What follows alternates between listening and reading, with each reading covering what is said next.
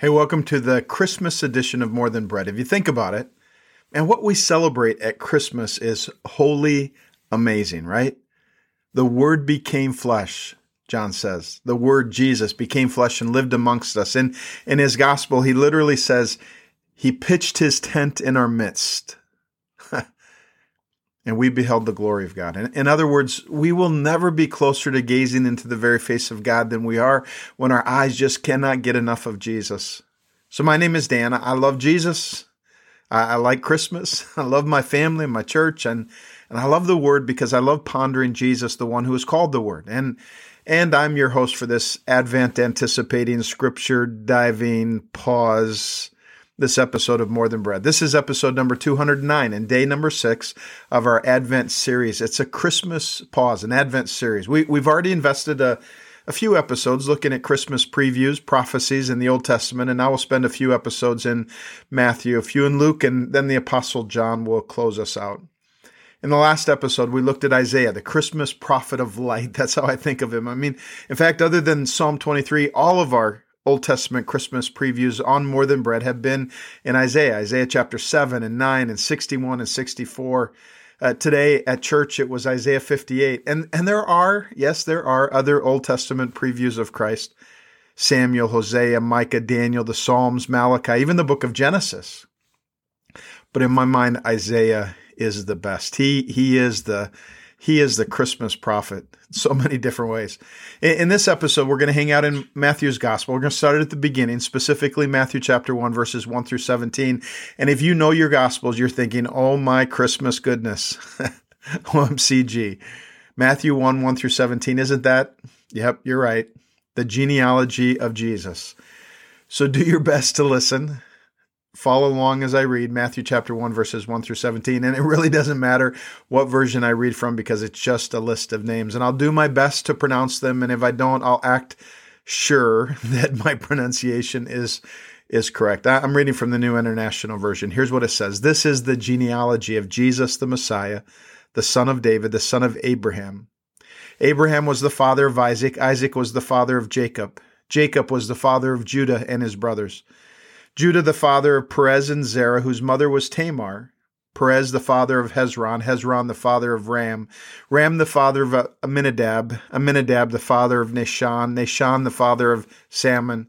Salmon the father of Boaz, whose mother was Rahab. Boaz the father of Obed, whose mother was Ruth.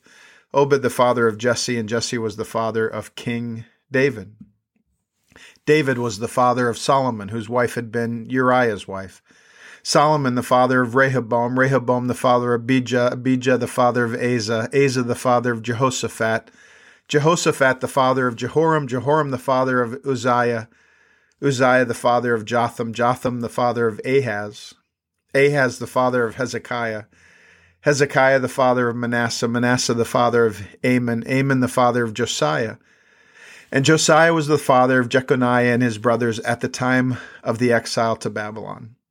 After the exile to Babylon, Jeconiah was the father of Shealtiel, Shealtiel the father of Zerubbabel, Zerubbabel the father of Abihud, Abihud the father of Eliakim, Eliakim the father of Azor, Azor the father of Zadok, Zadok the father of Akim, Akim the father of Elihud, Elihud the father of Eleazar, Eleazar the father of Matan, Matan the father of Jacob, and Jacob the father of Joseph, the husband of Mary. And Mary was the mother of Jesus, who is called the Messiah. And thus there were 14 generations in all from Abraham to David, 14 from David to the exile to Babylon, and 14 from the exile to the Messiah. A lot of names, right? The genealogy of Jesus. And kind of an odd genealogy because it goes to Joseph. And he doesn't have anything other than being the dad, not the biological dad, but being the father, the growing-up father of Jesus. Those who have come before, parents, grandparents, great and great-great-grandparents. I was thinking this week about Lynn's grandma. She died over a decade ago now at the age of 102. She was 4 years old when World War I hit. 8 when the Spanish flu came about. 16 million people globally died in that war. Another 30 to 50 million from the pandemic. I mean, can you imagine that? A string of about 6 Christmases that that was globally filled, overwhelmingly filled with darkness and death. And in many ways, I could argue it's always been a weary world in need of joy. In the next 25 years, Lynn's grandmother, before she was out of her 30s, she would go through the Great Depression and another world war. And that's not all. I recently read a description of our country from the year 1903 on. So only 14% of the homes in the U.S. had a bathtub. 8% had a telephone. There are only 8,000 cars and 144 miles of paved road. I know if you live in Pennsylvania, you think that's actually pretty good. The average life expectancy was 47 years of age. 90% of all U.S. doctors had zero college education, and the 5 leading causes of death were pneumonia, the flu, tuberculosis, diarrhea, and heart disease.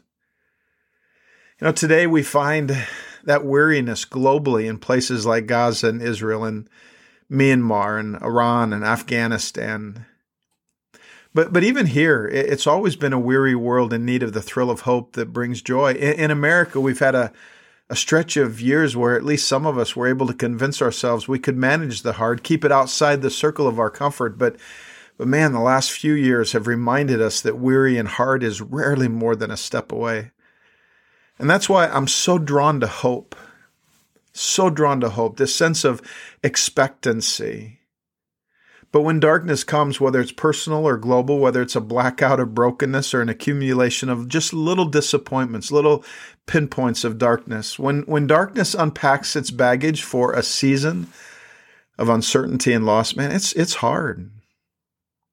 And we need to realize that this battle for hope is vital, but it's also common. It's common that there's a battle. Even Christ followers go through times when all they can say about hope is, once upon a time, we had hoped. That's pretty common. I can't help but think of the disciples who walked with Jesus after the cross and after the resurrection. They didn't know it was him. Remember that?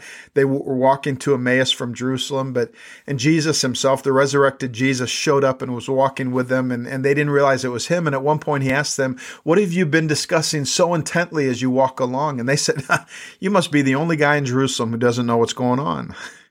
He was actually the only guy in Jerusalem who did know what was going on.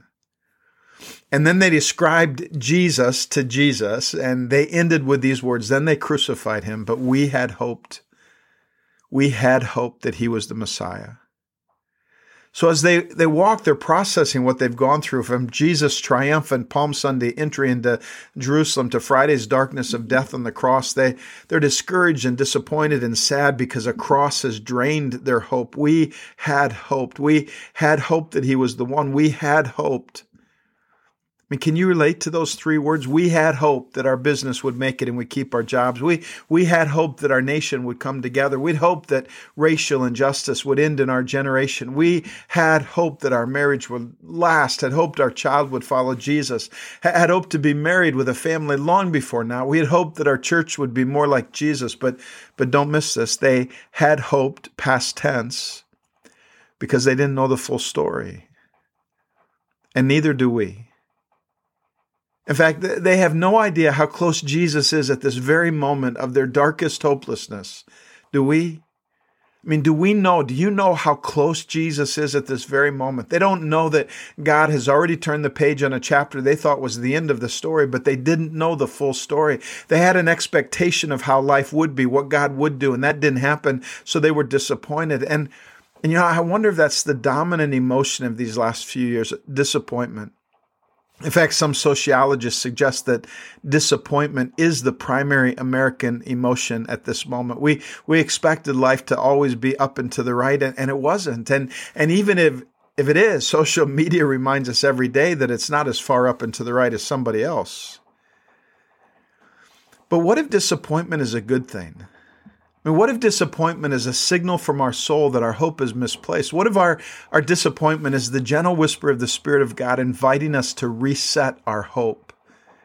I mean, for a child of God adopted into the family by the gift of Jesus, to be constantly disappointed might be a sign that our hope is misplaced. And what if the next chapter of God's story for you requires a resetting of your hope? God's story for us requires a resetting of our hope, not putting hope in our progress or the economy or politics or even education or good old American ingenuity, but a full reset. We need to reset our hope on the heart and hand of God.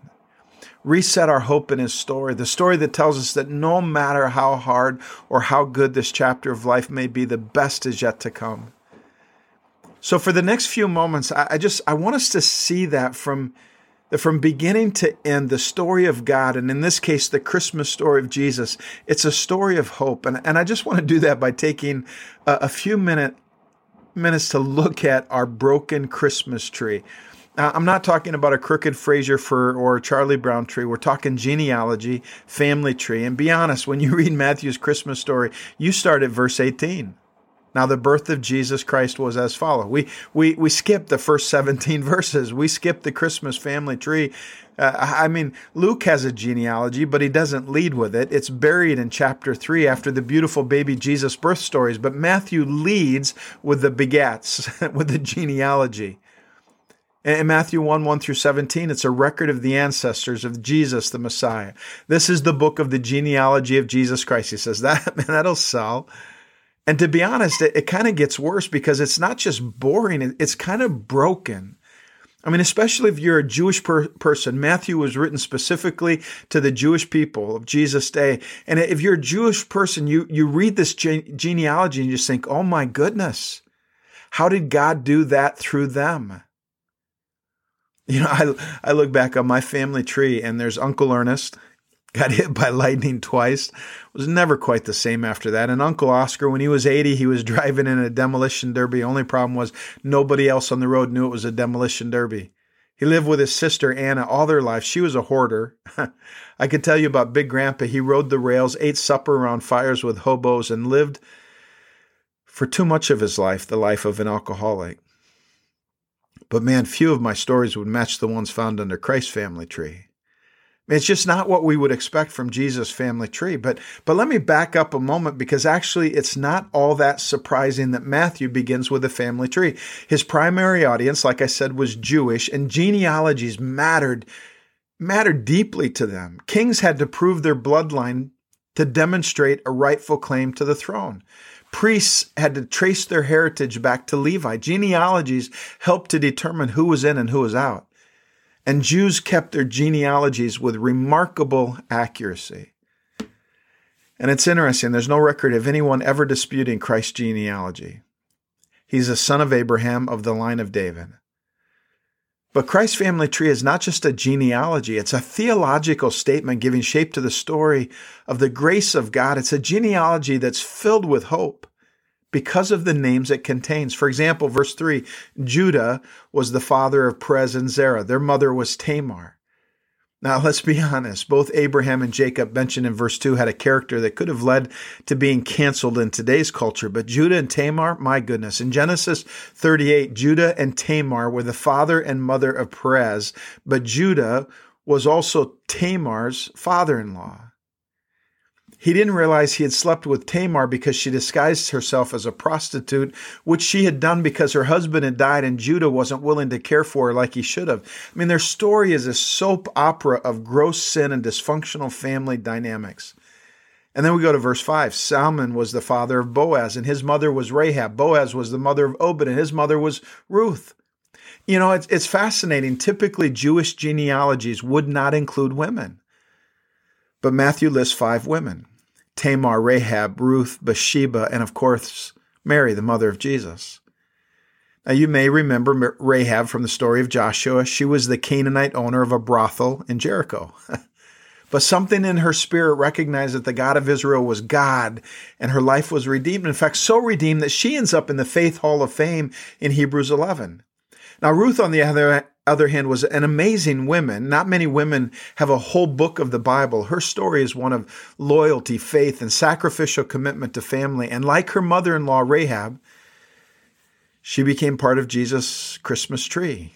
But here's kind of what's fascinating. Not only were women rarely listed in genealogies, these women were outsiders. They were foreigners, a Canaanite and a Moabite. I mean, they were not even allowed into the temple. Spiritually, they lived in the margins of religion all their life. And then we go to verse 6. In verse 6, we're reminded that the person who was called a man with a heart after God was also a man who committed adultery and had a woman's husband murdered, David and Bathsheba. You remember that story. Verse 6, Jesse was the father of King David. David was the father of Solomon. His mother was Bathsheba, the widow of Uriah. And then finally, in verses 8 through 10, we have a list of despicable kings. Jehoram was the father of Uzziah. Uzziah was the father of Jotham. Jotham was the father of Ahaz. Ahaz was the father of Hezekiah. Hezekiah was the father of Manasseh. I mean, Jehoram, his tombstone read simply, Jehoram reigned in Jerusalem for 8 years, and to no one's sorrow he died. Ahaz and Manasseh had the distinction of leading their nation into child sacrifice practices. Manasseh practiced witchcraft and shed so much innocent blood that it said Jerusalem was filled with it. I mean, doesn't it make you wonder, surely God, you could have chosen better, but he didn't. So what does Jesus' Christmas family tree tell us about hope? Well, first of all, God's hope overcomes failure, betrayal, and family dysfunction. God can use anyone. God's not limited by evil or failure. Jesus is still King of the kingdom. Your life, your genealogy does not change that one bit.